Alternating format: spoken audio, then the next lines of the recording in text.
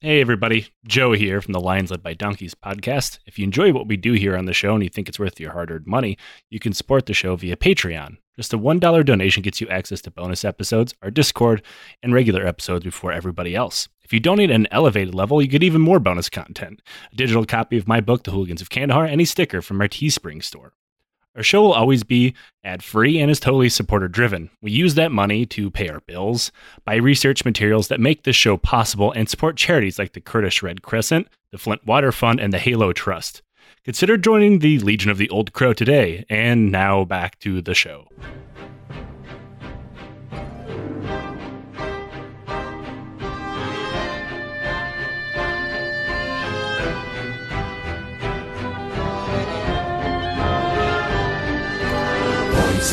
Hello, and welcome to yet another episode of the Lions Led by Donkeys podcast. I'm Joe, and I can finally say with me again is Nick. Special guest. Yes, special guest at this point. Yeah, it's been entirely too long. The army has stolen you into the field once again. I was done, son. But I signed a hand receipt, and they allowed me to take you back onto the content farm to be further milked for podcast juice. Don't picture that. It's horrible. And I see an assembly line. It's a whole series of Nicks being milked. And because of that's terrifying and scary to picture, I can point out that this is our Halloween episode for this year. But that's not it. We're not talking about Nick being milked for Halloween. And we do a Halloween episode every year, and we never actually we never release it on Halloween because we release our episodes we release our episodes on Monday, and Halloween never falls on Monday. So it's like a vague someone's gonna be like, actually Halloween is on it was on I don't know, man. I'm old and I don't have kids. Therefore, Halloween is becoming more and more not important to me. And because this is the year of the pandemic, I don't even have an excuse to dress up like something and go get drunk at a party. So, like, this Halloween has never mattered less. Should you even buy candy? I don't know about the mainland, but from what I understand, on Oahu, we are doing trick-or-treating, which is incredibly fucking stupid to me. That's what I'm saying. Like, why? What's the point? I won't be putting out candy because, like, I know there's, like, I don't have to touch anything. I can just leave a bowl out, but then you're going to have people, like, fishing their fucking hands through it. Spitting in the fucking bowl, licking everything. And nobody's going to be washing their hands. So, like, I would choose for my place to not be a vector for disease this year. And, that's okay. I would rather my house not be a horrible vector for disease than some kids get cheap candy. It's unfortunate, but hopefully next year will be better. I doubt it at this rate, but who fucking knows? Yeah. So normally we use the Halloween episode as an excuse to talk about weird shit. I believe actually the last 2 years has been rich. Every episode. Yeah. We'll talk about specifically like spooky stuff. Like I believe the first Halloween episode we talked about a serial killer during World War One. Wasn't he like the dill pickle guy? Yeah, he pickled all of his ex-girlfriends and stuff. And I don't know if I could say dill pickle. Please don't sue me. Your pickles are actually corpses. And then last year we did Unit 731. Sorry, Rich has still not recovered from that one. That's a good one, too. Normally, I force these horrible things upon Nick because he is my war crime emotional sieve, and he walks away from all of these things unaffected. But this year is actually, pretty chill in comparison to those two things. I will not explicitly talk about any war crime related murder. I know I'm as shocked as everybody else is. But I guess I do have to start by bullshit. I know. I'm so sorry. Anyway, welcome to the 8-part series on the Cambodian genocide. I have to ask you to start off this episode. Do you believe in ghosts? Oh, No, not at all. Do you believe in any kind of paranormal? Like, did you ever have like a moment at some point where, like, I swear to God, something was peering out at me from the woods or whatever? Not that I can say, but you know what? I really like watching the shows where they really egg on something that's not there. Yeah, like, I feel like some people who listening probably maybe felt something once upon a time. I personally don't believe in ghosts either. I'm not hating on anybody Have you who ever does. felt anything? No, not sober. So I feel like that probably has a lot to do with it. There was like a ghost trying to give you a over the pants handy J. That was a very strange thing that I don't talk about my ex-lovers on the podcast. Now, there was this one weird, stupid fucking thing when I was a kid where, like, all the middle schoolers, maybe it was freshman year, I don't remember, there's like a supposed haunted road in my neighborhood, in my general cityscape area. And we went out to it, and everybody swears to God they fucking saw something. And I'm pretty sure the only thing we saw was the fact that we were incredibly lifted at the time. Nice. And yeah, like, you didn't see a ghost. We smoked a lot of weed and got drunk, and then, like, irresponsibly burned out down a fucking like an abandoned country road.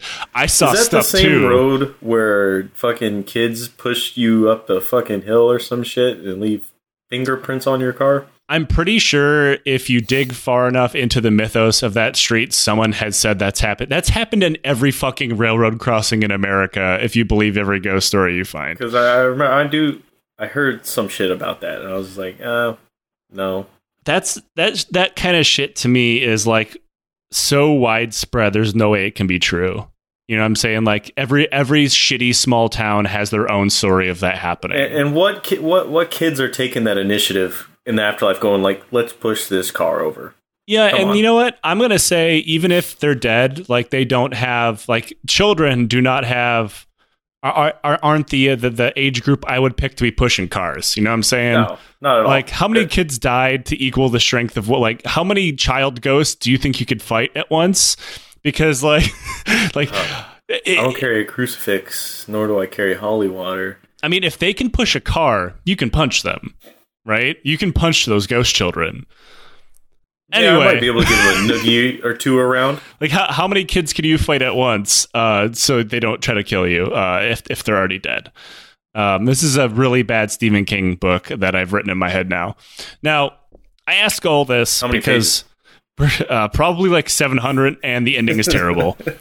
Now, I ask all this because we're going to be talking a little bit about belief in ghosts and the afterlife in this episode, for dumber reasons than you could expect. Now, I started off by asking this because the number of Americans that believe in ghosts, according to a YouGov survey, whose validity I cannot attest to because I Googled it. I Googled how many Americans believe in ghosts. I know this Can we get the Yahoo answers on this one? It would probably be better. This is the scholarly rigor you expect from this podcast. 50% of Americans believe in ghosts. Yeah, which is a number that is much higher than I would have thought. Yeah. Now, some levels of belief are much higher and, like, are deeply interwoven into cultural beliefs. As Americans generally don't have culture, we can think of that as something completely different. Like, there's something different into, like, to me, there's something different into, like, buying into a show like Ghost Hunters or like Ghost Hunters International. Dude, I can't remember which show it was, but it was just this one dude named Zach. Fuck, can't remember his name. But in one of them, Zach spelled with a Q somehow. I don't know, but he was kind of douchey. Of course he was. But he was in a ghost hunting show. His name's Zach. But he's fucking in this room and he's like, come on, Satan, come for me. And I was just like, dude, I hope Satan comes, dude. I really do. Satan straight bussin'. One of my favorite ones that I remember was like Ghost Hunter International, because they went to some castle in Germany or whatever, and they record things because they believe this is a science, so they try to inject as much electronics as they possibly can into it.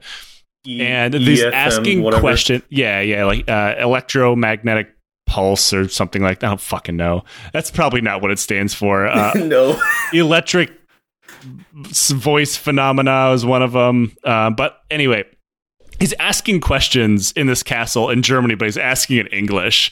And he's like holding this tape recorder out, hoping to get answers. Like, I just hope it's a very confused German ghost. Like, please, I only speak German.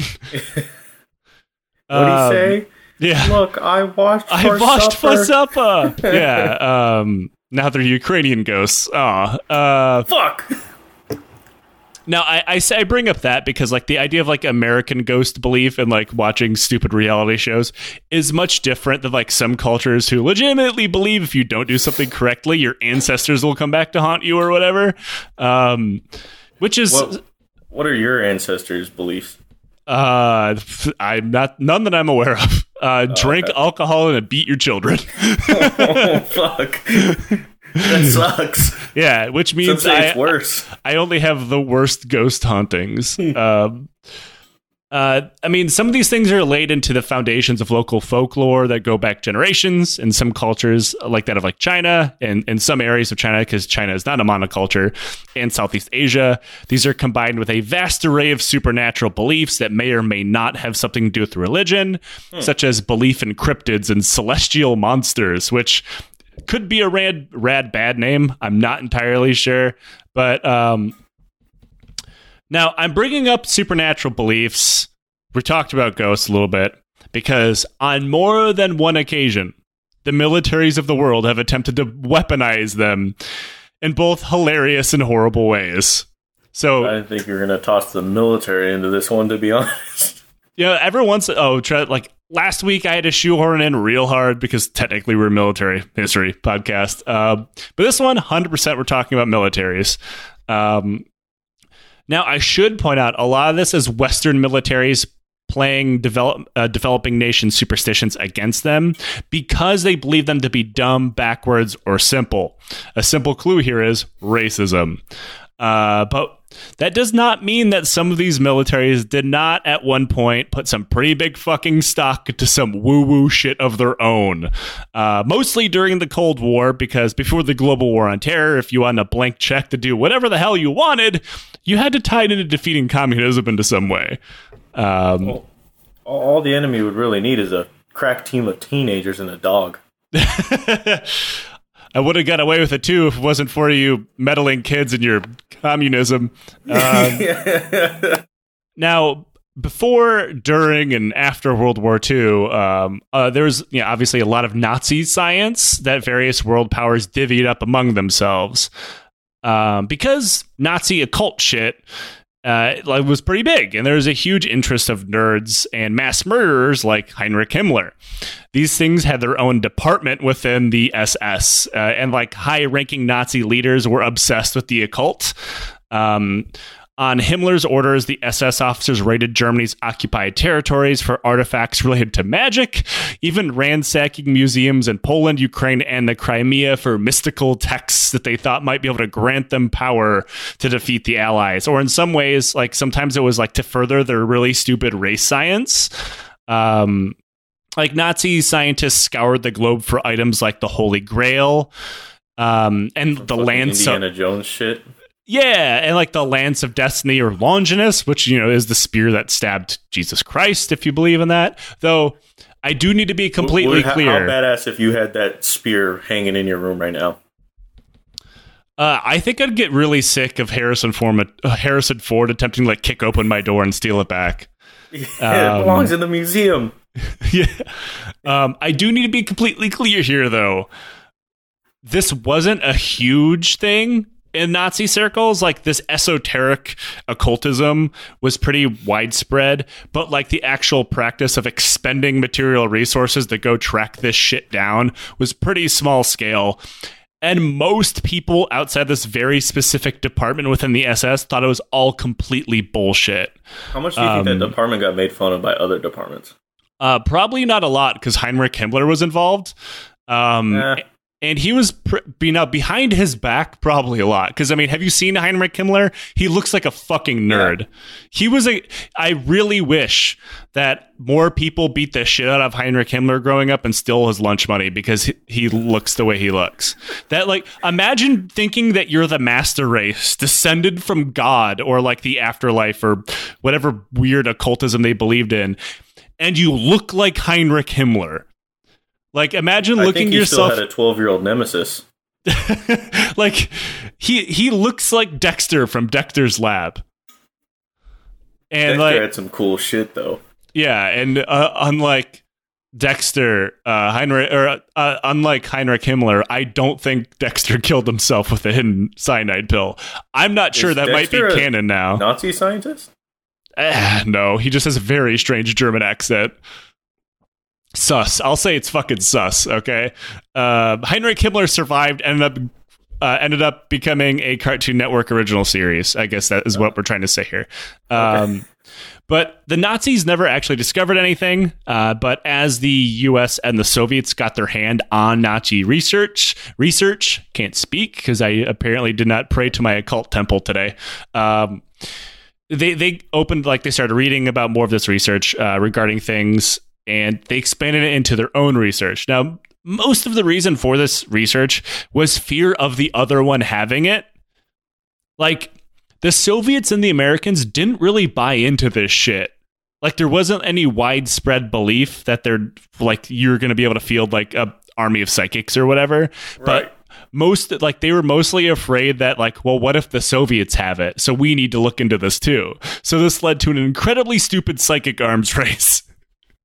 And I need to point out that nobody really bought into. Now, one of the earliest forms of this was a so-called Soviet mind control program that failed hilariously. And the Soviets dropped it pretty quickly. Like, well, this obviously isn't working. Moving on.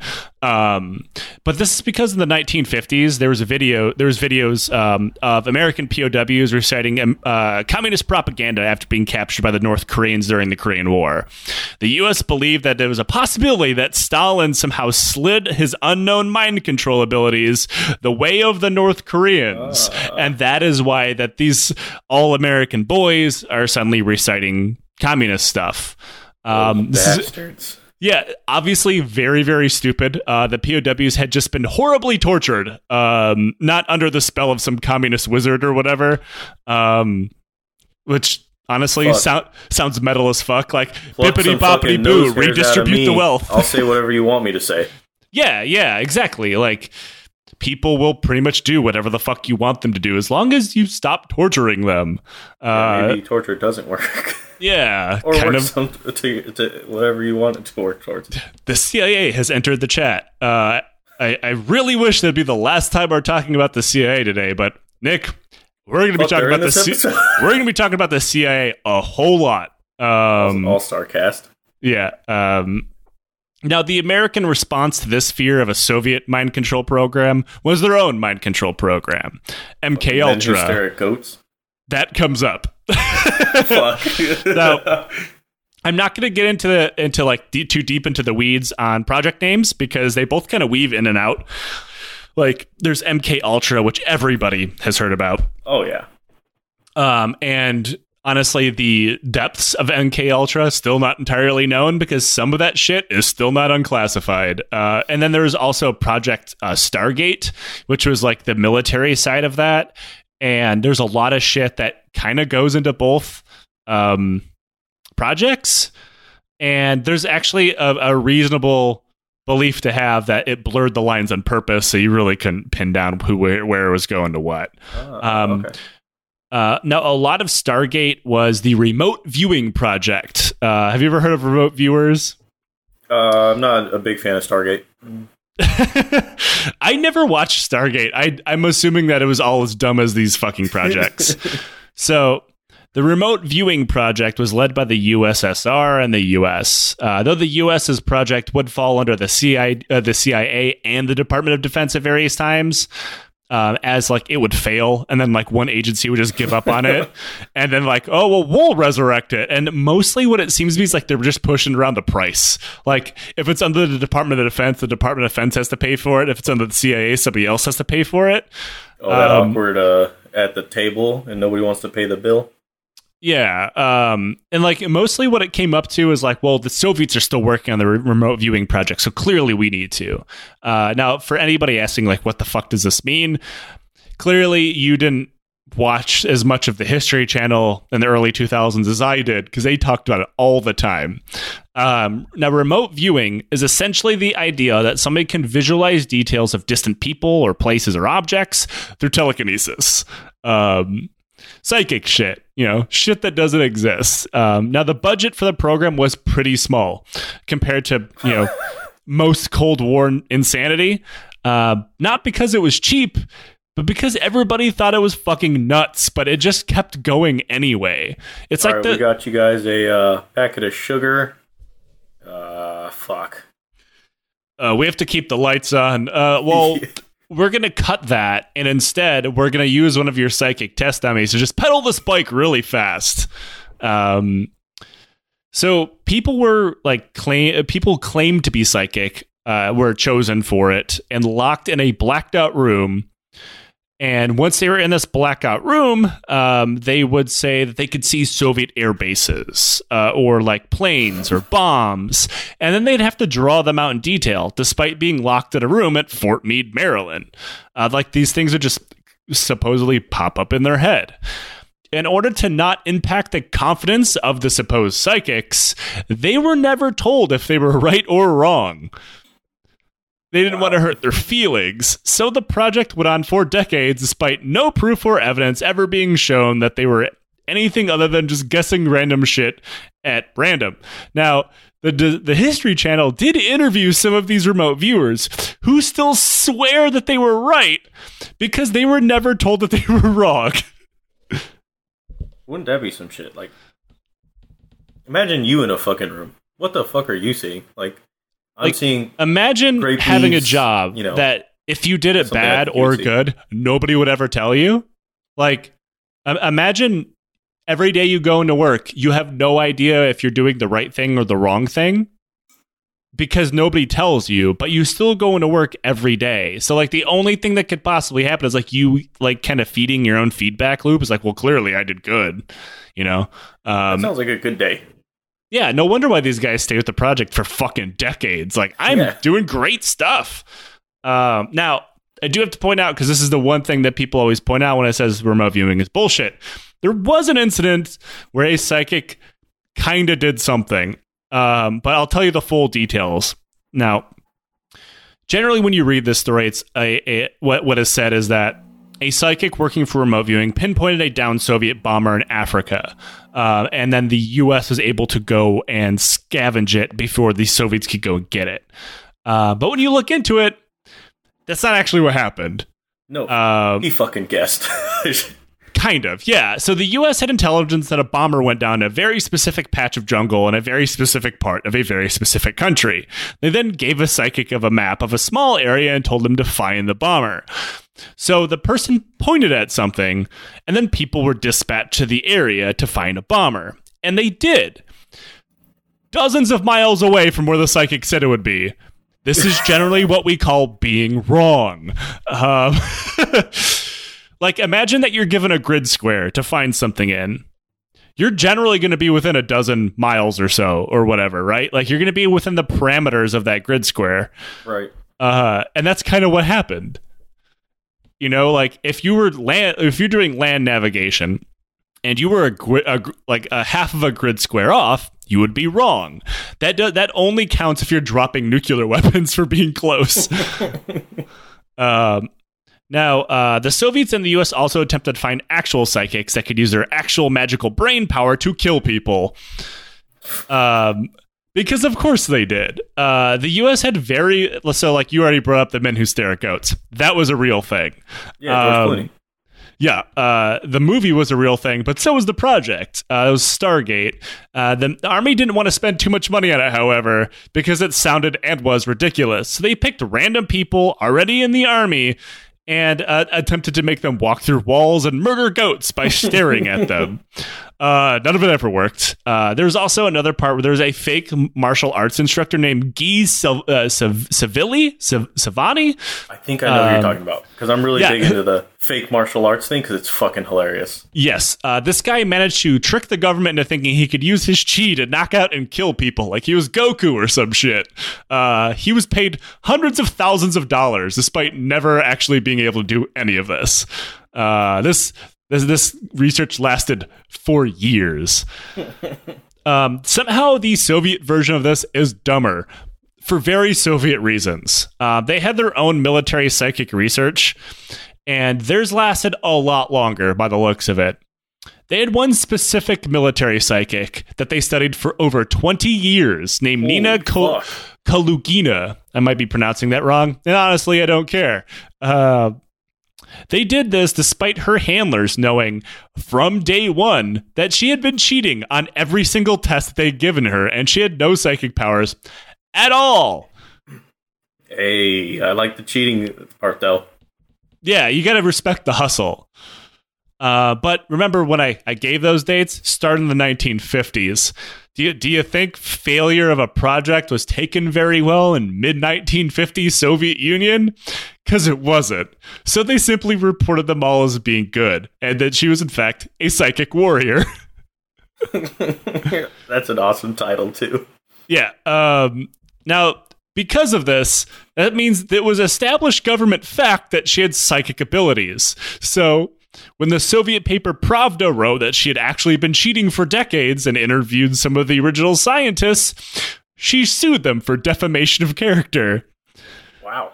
Using government resources to prove that she was a psychic, the court had no choice but to award her a partial victory in what had to be the dumbest fucking court case in Soviet history. That's fucking awesome.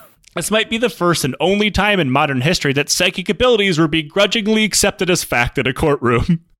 As you can see here, I named off how many and what style of tracksuit Stalin had in his closet.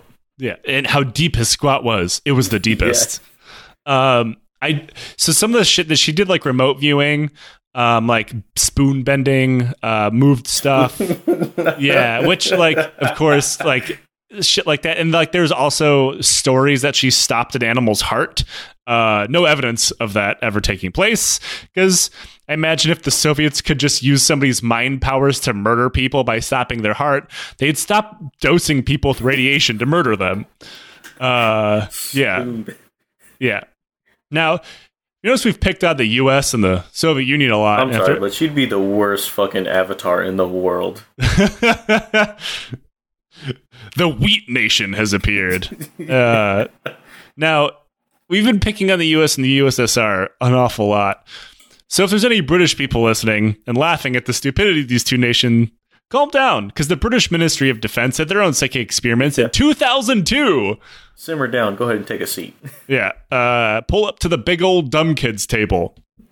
Now, the original plan for this experiment was to use psychics who advertise themselves on the internet. Always a solid source for information, internet psychics. But did they put an ad out? So what they did is they just pulled up all the ads that people were like these psychics are putting out and then culled them and said like, we'd like you to come in for, scientific experiments. Literally all of them refused because they knew under the rigors of research, they would be proven to be full of shit. Fuck. Yeah. So the Brits instead just turned to some random people and picked 12 of them. Yep. They blindfolded them and made them guess the contents of an envelope. The envelopes would contain pictures of weapons, people, and because this is the United Kingdom, different races. And then they would have to be able to pick them apart by looking through the envelope without actual seeing the contents.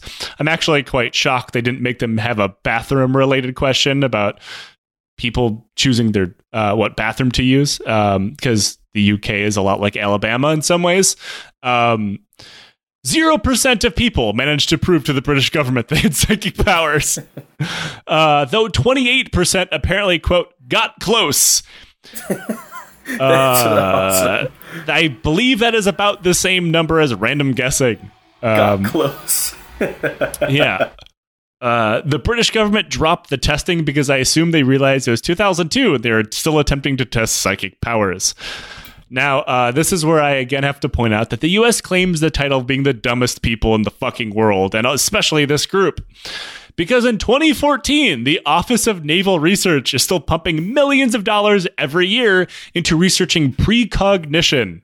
You know, like from Minority Report, like to be able to figure out things are coming before they happen.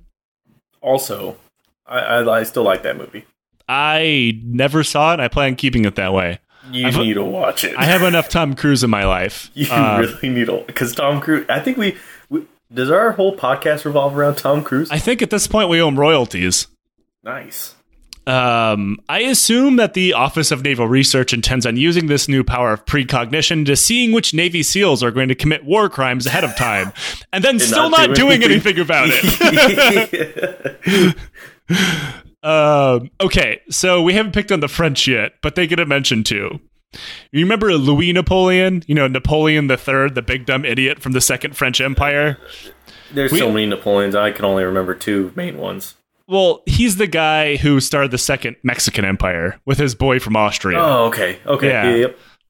This one's on him. So the French were doing what they do best, oppressing local people in Algeria while trying to get them to force under their colonial boot. This time was 1856. The French are having a hard time controlling tribal religious groups known as the Marabout.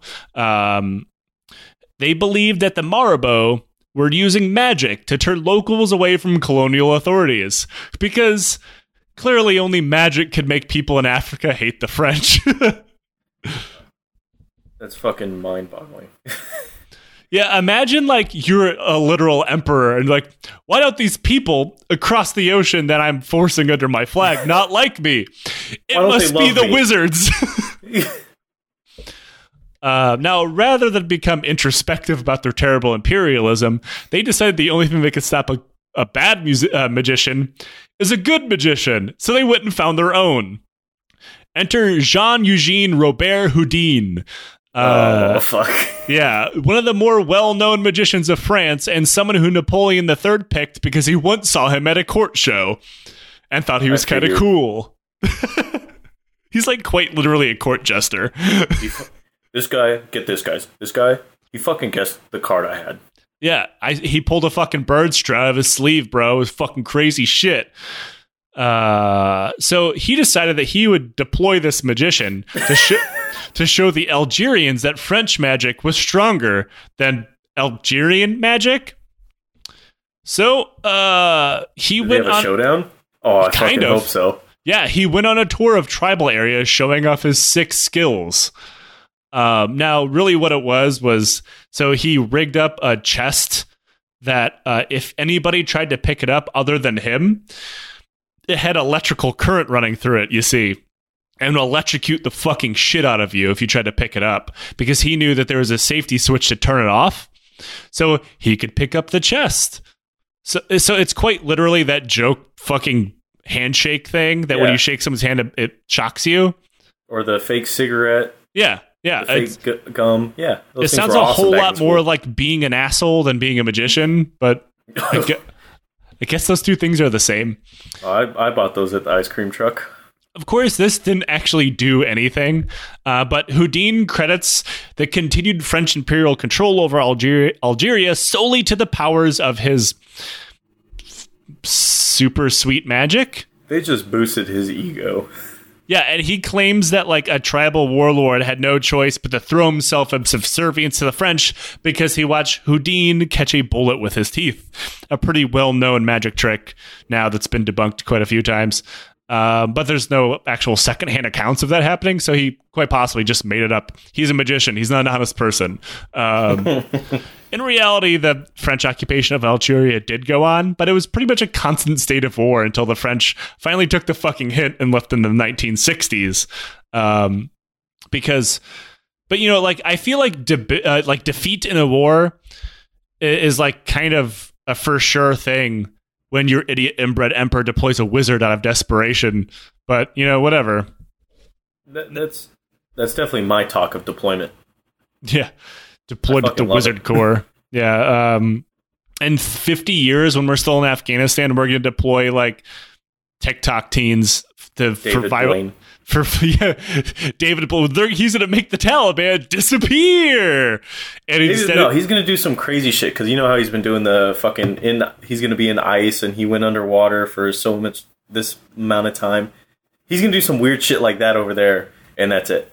He's gonna like attempt to make like Kabul disappear, like because like those giant like didn't he try to make didn't he do like an illusion where he made the Statue of Liberty disappear, something like that? I think that was David. Him? I think so. I don't know. They're all the same to me. Wasn't it Houdini? No, he's been dead for a long time. I saw this on TV. But I'm pretty sure Houdini did it a while ago. I don't know. Houdini got punched in the stomach and died. Are these all the same people? Yeah, it's all one wizard moving back and forth very quickly. So it looks like too. I think David Blaine would beat Chris Angel's ass. You know, the only true way to figure this out is to deploy both Chris Angel and David Blaine to Afghanistan just to see what happens. Like, he's in a mind freak so hard he's going to lose a leg to an IED. They're going to end up starting some type of turf war. And then David Blaine's like, I'm going to make your leg reappear. And he just pulls it out of a trash bag. It's not even his leg. It's somebody else's. Sir, that's a different skin color. Yeah. Now, after dabbling in all these dumb experiments, the U.S. did what it does best. That is, get stuck in an illegal war with no way out, or a way to win, or a way to withdraw from. Sorry, I suppose I should be more specific. I'm talking about the time we tried to help the Philippine government commit war crimes against its own people in the 1950s. Now, the first half of that, I almost had to be even more specific because we've done that a couple times. It turns out, after World War II, a lot of the communists who'd helped fight the Japanese in the Philippines were not welcome into the new U.S.-backed Republic of Philippines that had been formed afterwards. I'm sure for totally fine and not bad reasons. This, of course, led to a civil war. At the time, we blamed Soviet involvement, which was never really a thing outside of meager propaganda support. But this being the 1950s and the Red Scare being all over the place, this led to our active and full support of their country's government to wage a terror campaign against its own people. Weird how we keep doing that. The man that the U.S. sent to take charge of the action there was a CIA spook named Edward Lansdale. Lansdale was backed by teams of other spooks and special forces types, and their group together took to the mountains and hills to meet with the locals. And hilariously enough, while he was there and visiting these areas that were kind of under communist sway, he was shocked to find out that the government that the U.S. supporting was bad, actually. Now, the book I sourced for this is a book called Killing Hope, the U.S. Military and CIA Intervention Since World War II. A catchy fucking title, I know. Really? Imagine being so terrible that your personal history is titled Killing Hope. Incredible. Like, imagine if you die, right? And someone writes your biography and it's called Nick Casanova, Killing Hope. Like, what fucked up shit do you have to do to earn that title of your personal history? Be the CIA, I guess. Anyway, Lansdale is noted as to have said that the communists were right and the Philippine government was, quote, rotten to the core. And that, quote, violence is the only way that these people are ever going to get a government of their own. But despite all of that, he shrugged and just kept on working with the government and the CIA in general. Sounds about right. Yeah, nobody ever said introspection always leads to good things. It just maybe he didn't sleep so good at night, which, whatever. Now, he did develop something that has been rightfully mocked ever since, and something we're both probably very familiar with, at least in passing. The ideas of hearts and minds. Yeah. Oh. The idea that even the most corrupt government on Earth could still win people over if they were total dicks about it, and maybe provided some basic services to the people they wish to control, that whole thing. But unfortunately, he went about attempting to make this idea a reality in maybe the most supervillain way I've ever fucking seen. Now, he and his team poured over research material about the customs and traditions of these villages that the communists were around, held sway over. This included their lore, their taboos, and their mythology. This is not because he was curious and wanted to know more about them. It's because he wanted to weaponize it. This is actually not that uncommon when it comes to supervillains of history. There's numerous stories of Nazis learning Hebrew and Jewish culture and customs, so they could put themselves in the minds of the people that they saw as the enemy. Not exactly a good group of classmates there. Pretty fucked. Yeah.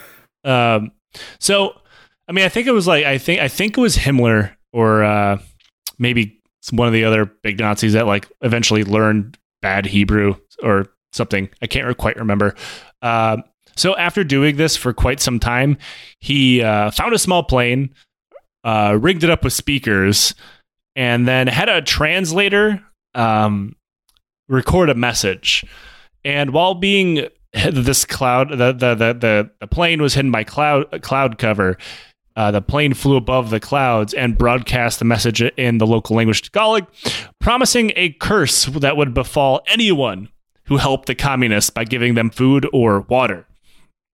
And yeah, how powerful are these fucking speakers? Because pretty loud, I think. Pretty loud. Yeah, especially like a shitty small prop plane. Yeah.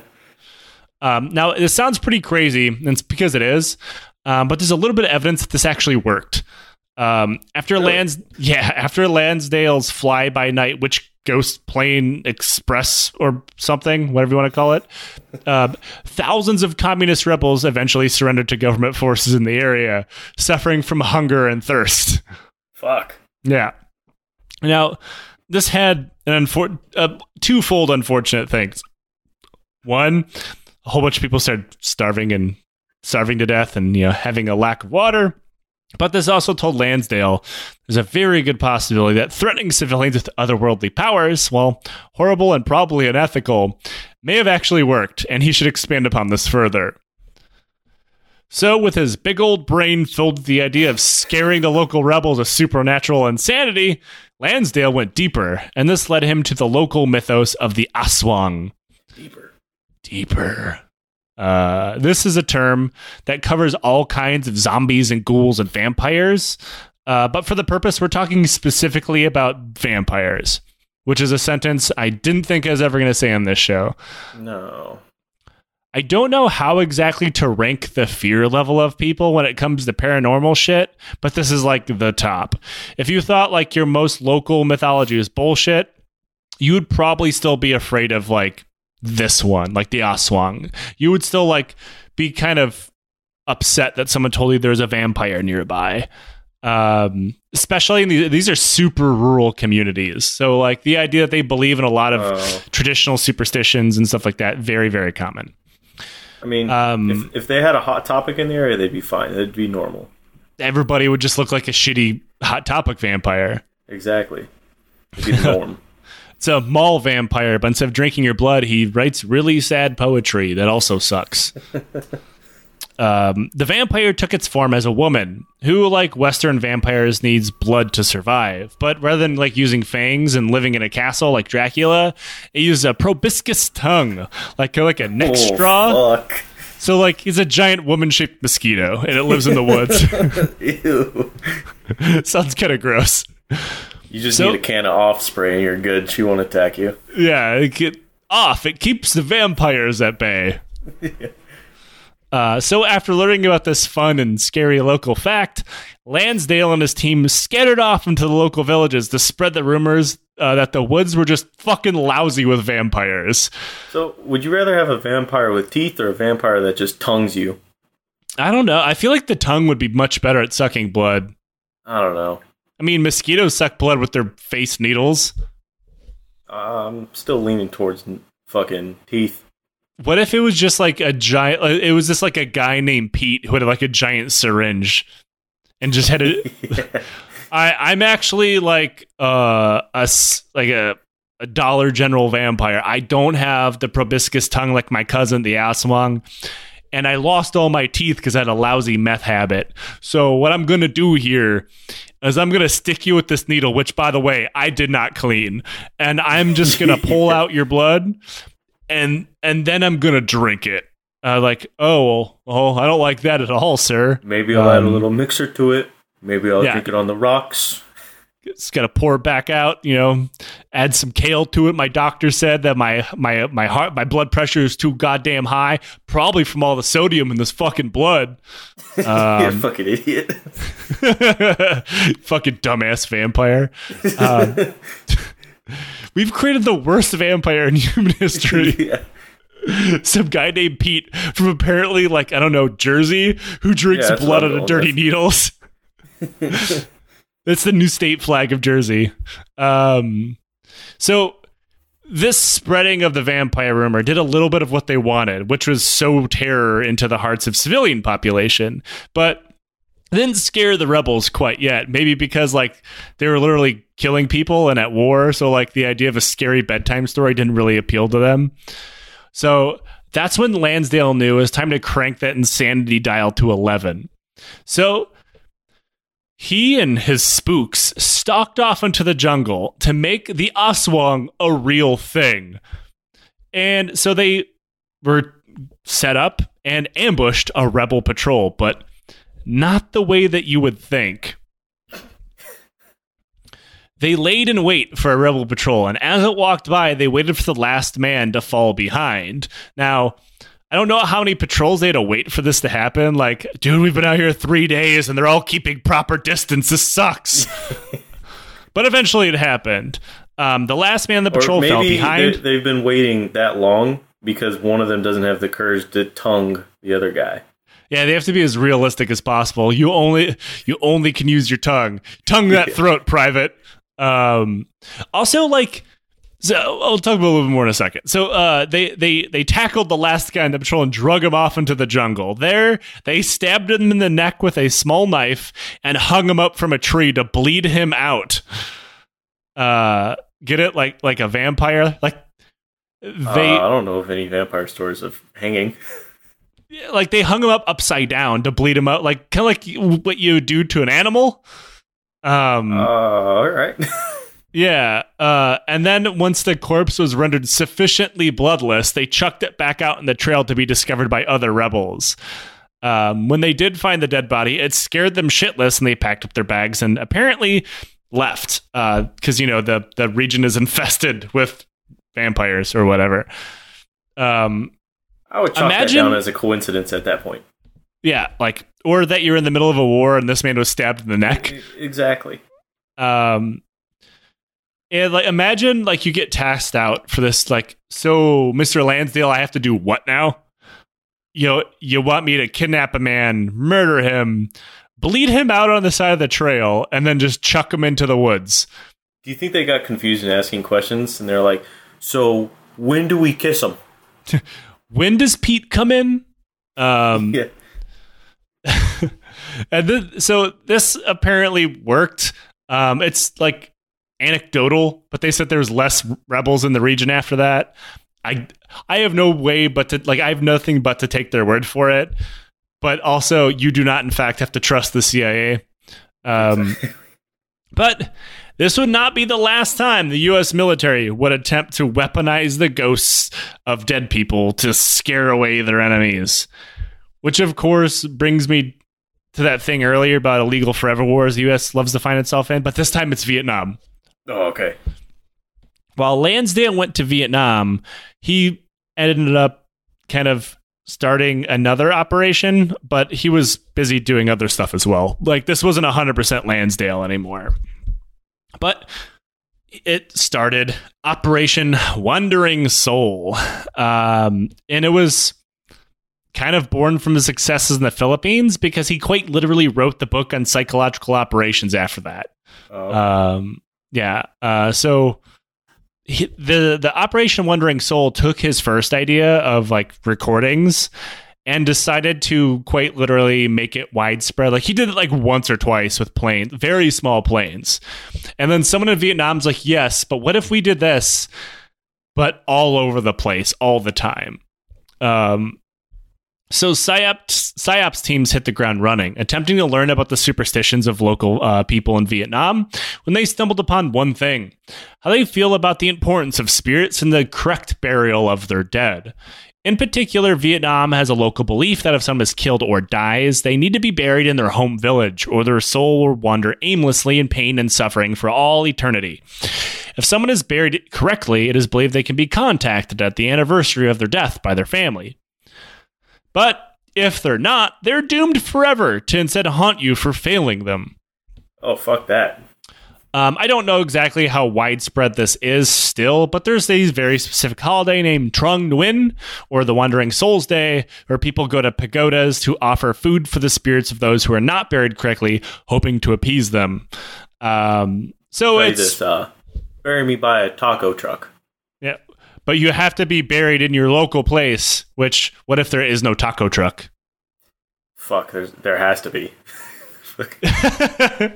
Like, come on. They're going to bury you in the gentrified part of LA. Like, yeah. Oh no, I got buried next to a vegetarian restaurant called like Just Kale It. Oh, fuck, the server's name is Toast. Oh, shit. Oh no.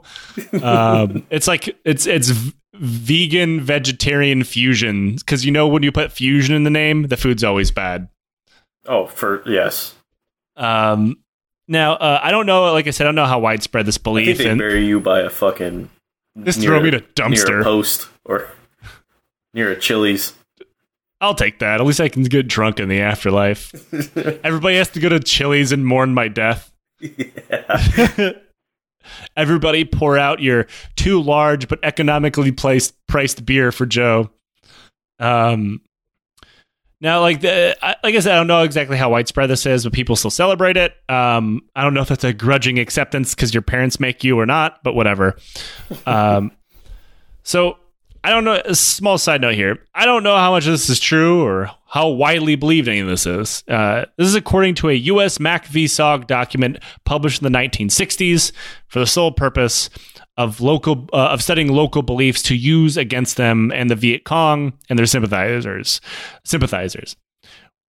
And we all know how dumb the U.S. government is, but I want to lay the groundwork for just how the hell they end up thinking their psychological operation was going to work. The U.S. began these operations by dropping leaflets onto areas they thought the VC might be hiding on Wandering Souls Day. The leaflets pointed out that the people of South Vietnam were honoring the dead, while the godless communists didn't care about the souls of the dead. Therefore, they should bail on Ho Chi Minh and join Team Saigon, because otherwise the dead are going to be restless and going to haunt you. Remember, comrades, if you love your dead grandma, you will embrace the free markets. So remember, members of the PSYOPs units and the Army sound engineers took Lansdale's first recordings and built on them an entire operation that was much larger than even Lansdale even wanted or could dream of. Because remember, Lansdale did his loudspeaker thing and then immediately went on to vampiring motherfuckers off into the woods. Right. He didn't go, we need more planes. I guess because maybe everybody's well, we can't kidnap people in the woods and turn them into vampires in Vietnam because they don't believe that shit. So we'll have to stick to the sound speakers. This included their recording included screams of supposed ghosts, messages from the dead, and screams of pain and suffering. Who the fuck did these recordings? Translators, like a lot of ARVN soldiers, and of course the ghostly disembodied voice pretending to be a VC fighter's parents, saying that if they die, they'll wander the earth forever because they wouldn't be buried right. This became... All right, now give me a little bit more emotion on this one. All right, you're a dead guy in the jungle. Go. Good news, Nick. In case you wanted to listen to this, it still exists today. It's called Ghost Tape 10. Oh fuck. And I will play it in its entirety at the end of this episode. Just a heads up, it is pretty fucking long. It's 8 minutes long. And if you were to hear it, it's screaming. There's Buddhist funeral chimes and it's all around. It's a spooky aesthetic. I'll give it that much. If I was stalking through the woods or something and I heard this blared out of the darkness, I would be deeply unsettled. Though I think a lot of this is because I have no idea what they're saying. But I also wouldn't be in the woods, so I'd be fine. Yeah, I would not be stalking through the woods at night. No. thankfully, someone translated a lot of this for me, and the results are kind of lame. So like, can I get a number 2 pho bowl? Yeah. This is like, Mom, Dad, I'm dead. Actually, that's not even that far off. Here are some choice lines in English. Quote, "My friends, I have come back to let you know that I am dead. I'm dead!" Are you scared yet?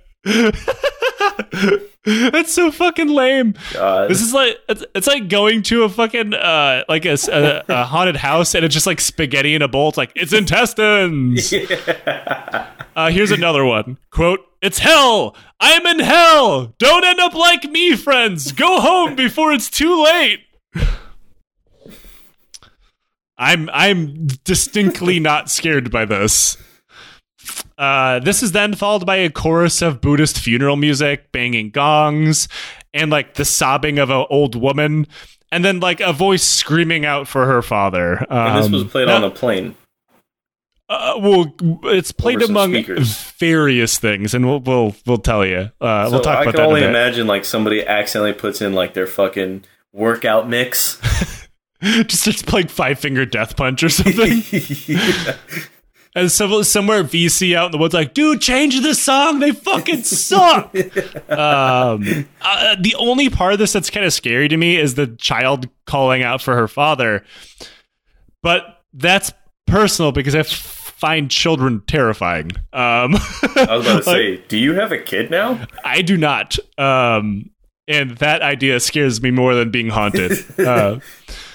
So Americans knew that they got the recipe just right when they could use it to scare their comrades in the ARVN, or the Army of the Republic of Vietnam, South Vietnam. And then randomly, one of the ARVN soldiers told a PSYOPs guy that he heard rumors that tigers were hunting people in the jungles, and tigers are scary, and they should add tiger sounds. And incredibly, they did just that. So, like, ghost tigers are thrown in there for a good mix. That's fucking awesome. Like, imagine being, like, the lower enlisted sound guy who's mixing all this together. You think you got it just right, and some lieutenant's like, bro, add tiger sounds. Yeah, you think you're done for the day? Had tiger sounds, bro. And like they added it by going to the Saigon Zoo and then like recording it, screaming at them. Do you think like the tiger hasn't done anything all day and they're just poking it like, do something? Make a roaring noise. Stop sleeping. Like it's like whenever you go to the zoo and there's laying all over the like just sleeping all the time. Fucking thing. Yeah. But you're just sitting there with like a boom mic, like, come on, I have a 4-day weekend. The zoo once, and there's a lot of butterflies. There's more butterflies at the Woodland Zoo in Seattle than I expected. I'll give it that much. Oh, yeah. Now, rather than just piping these songs through, play that new beat. Play the one with the tiger song. Through like planes and stuff, which they did.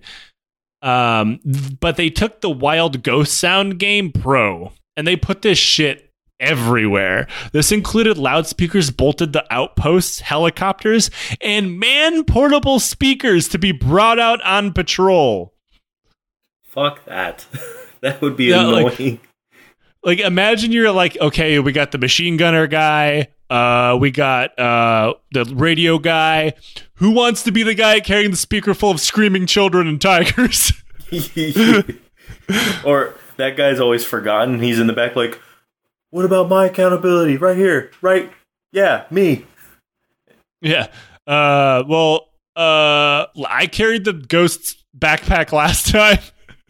Yeah. So, yeah. Your book would be so much better if you carried that around Afghanistan. Yeah, it's just instead of having to carry around a fucking mine detector, it's like you have to carry the spooky Afghan backpack. But it's like outdated, so it's actually the one that they use in Vietnam. It's just the Afghans like, we don't speak this language. Jesus Christ, you guys suck at this. Get some new material. The shit's stale. You're already here, stuck in a war forever, burning through a generation that nobody cares about. Now you're gonna roll out the Vietnamese speakers. Real cool. Now, the last one is dumb as hell, but okay. This is mostly used for night patrols, right? Like, because it's supposed to be spooky. It's like MTV's old reality show Fear. Like, Things don't look haunted if you shine a whole bunch of sunlight at it. So you're in a night patrol, right? The last fucking thing I want is a Bose sound system strapped to my ass making ghost baby sounds. Right. And like so fucking loud. But that was somebody's job. And then like imagine like going to the VA and saying that like, so how'd you lose your hearing? Oh, well, I had to carry the ghost speakers on patrol. You know that shit isn't service related now. No. One thing is, before I were to ever go out on a patrol, that thing's becoming non-mission capable immediately. Yeah, I'm immediately going to shoot it. Just whoops, dropped it. Whoops, fired off a burst. Weird how that happens.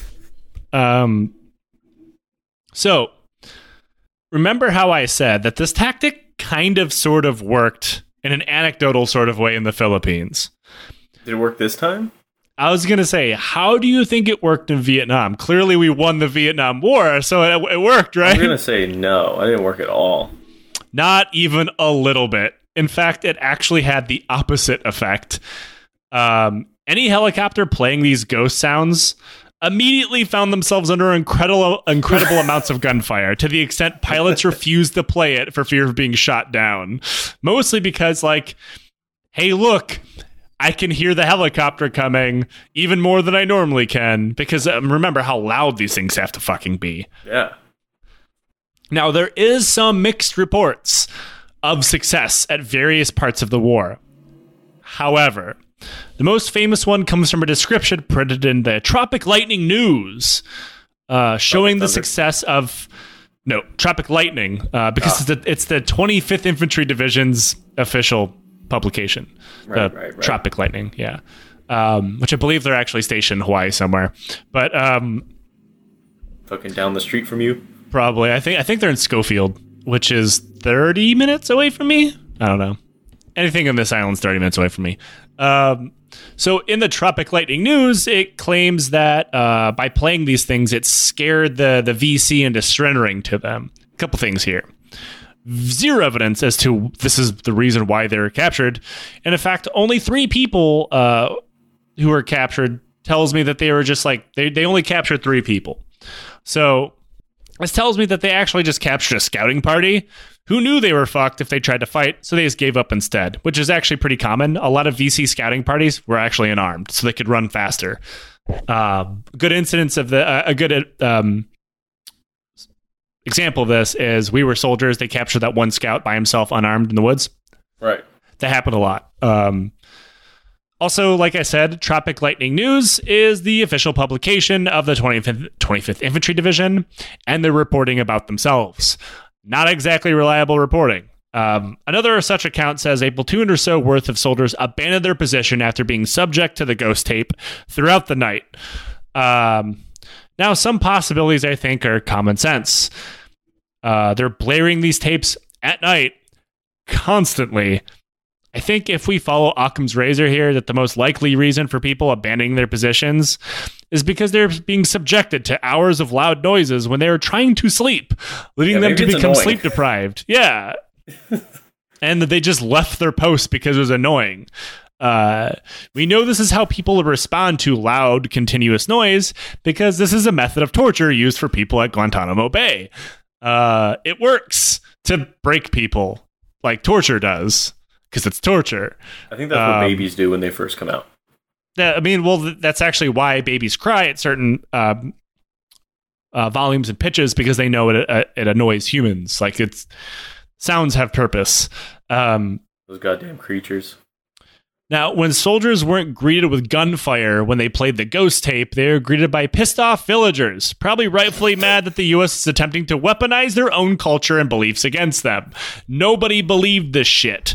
In one case, a swift boat that was playing the shit had rocks thrown at them until they finally drove away.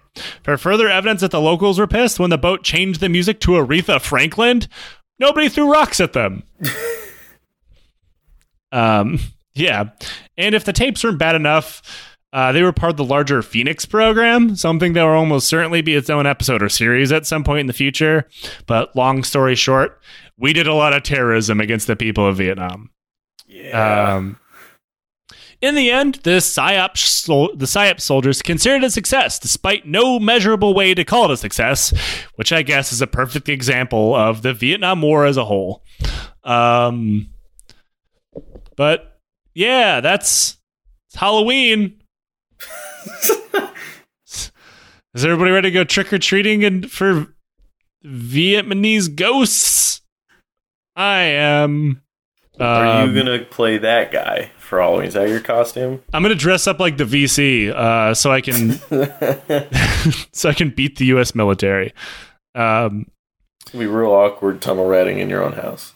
Just why is that guy in black pajamas digging a hole in his backyard in Honolulu? Yeah. I don't know, but he's pointing an AK at me. No, Nick, we do a thing here on Questions from the Legion. Yeah.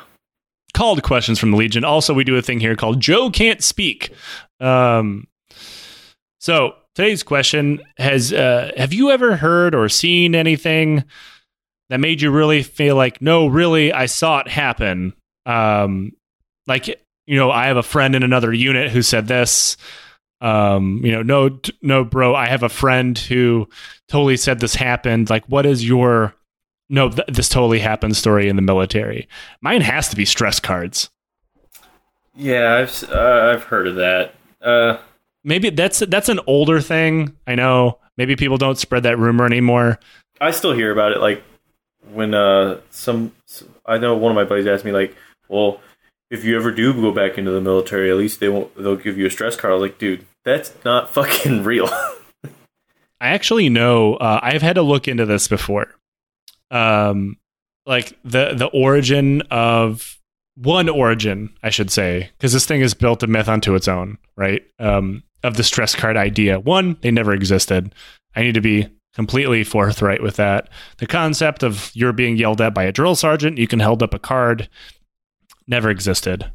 The origin of the stress card, from what I can tell, actually is the Air Force when they handed out cards to new airmen, their version of privates, recruits, whatever, I don't know what the fuck they're called. That was kind of like an ACE card or the suicide prevention card or whatever of like how to handle stress. Because most teenagers don't handle any real stress in their life until they get yelled at by grown men for a couple weeks. Right. And the cards told them how to like stress coping techniques. It was not something they could hold up and be like, I'm good here. Need you to. It's like people may act like the card was like the Wrap It Up box from Dave Chappelle. And it was not. It was never a thing. Second one, I actually have two of these, is the guy who killed himself with a floor buffer. What? You've never heard this one? No. Actually, that one isn't as good. It's the basketball story.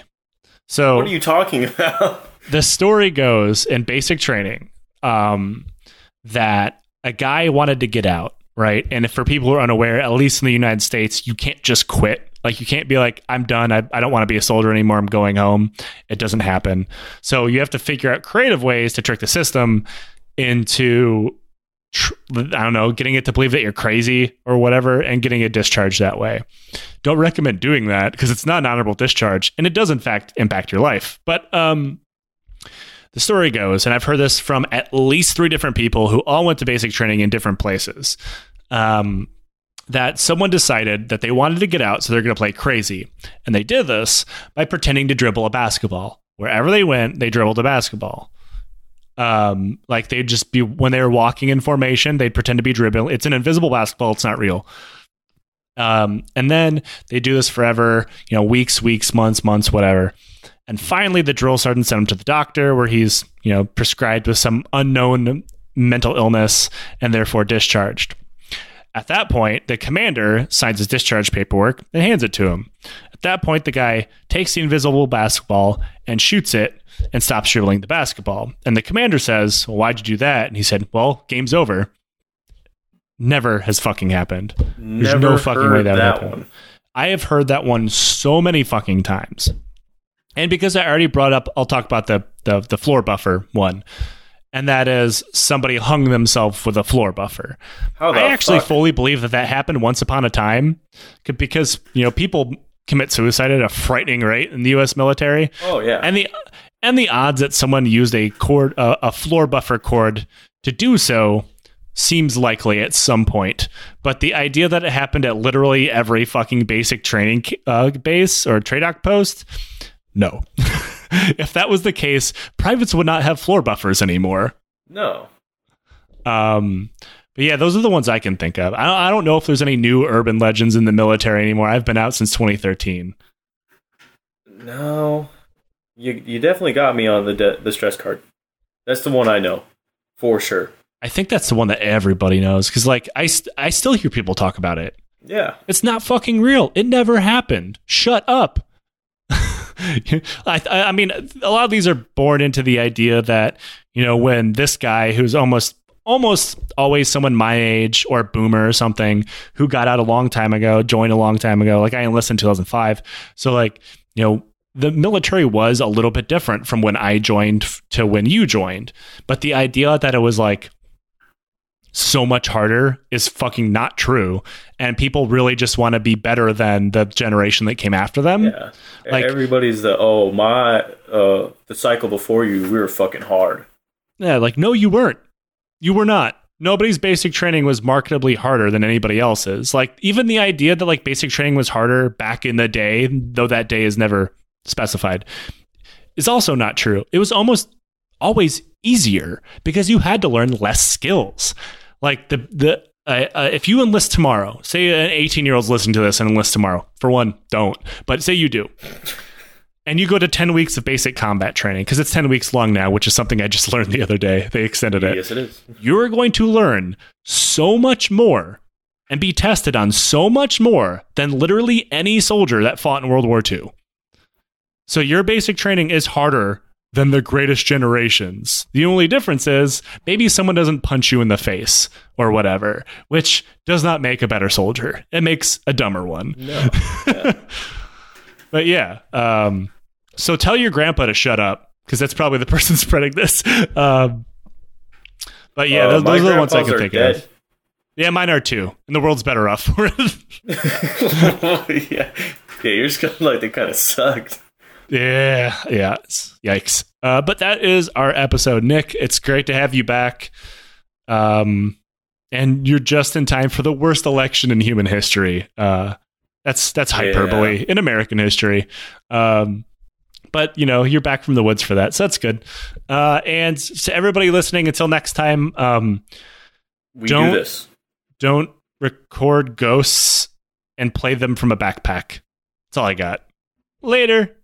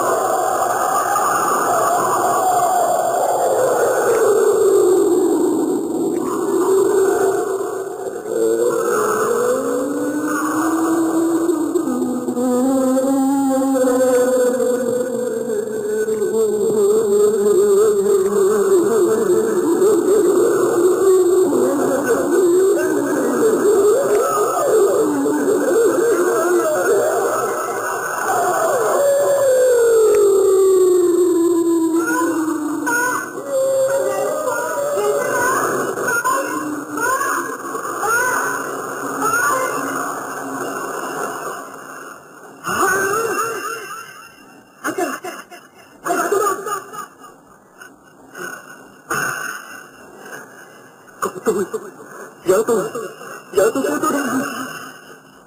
Bà đang về với con đi. Tôi đang về với mình đây. Nhưng tôi còn đâu mảnh hình hài nữa. Tôi đã chết rồi, má con đâu ơi. Tôi hẳn thôi, sáng hơn biết chừng nào. Các bạn của tôi phải về để nói cho các bạn biết rằng tôi đã chết. Địa ngục, cái chết thật là oan uổng, thật là vô nghĩa, thật là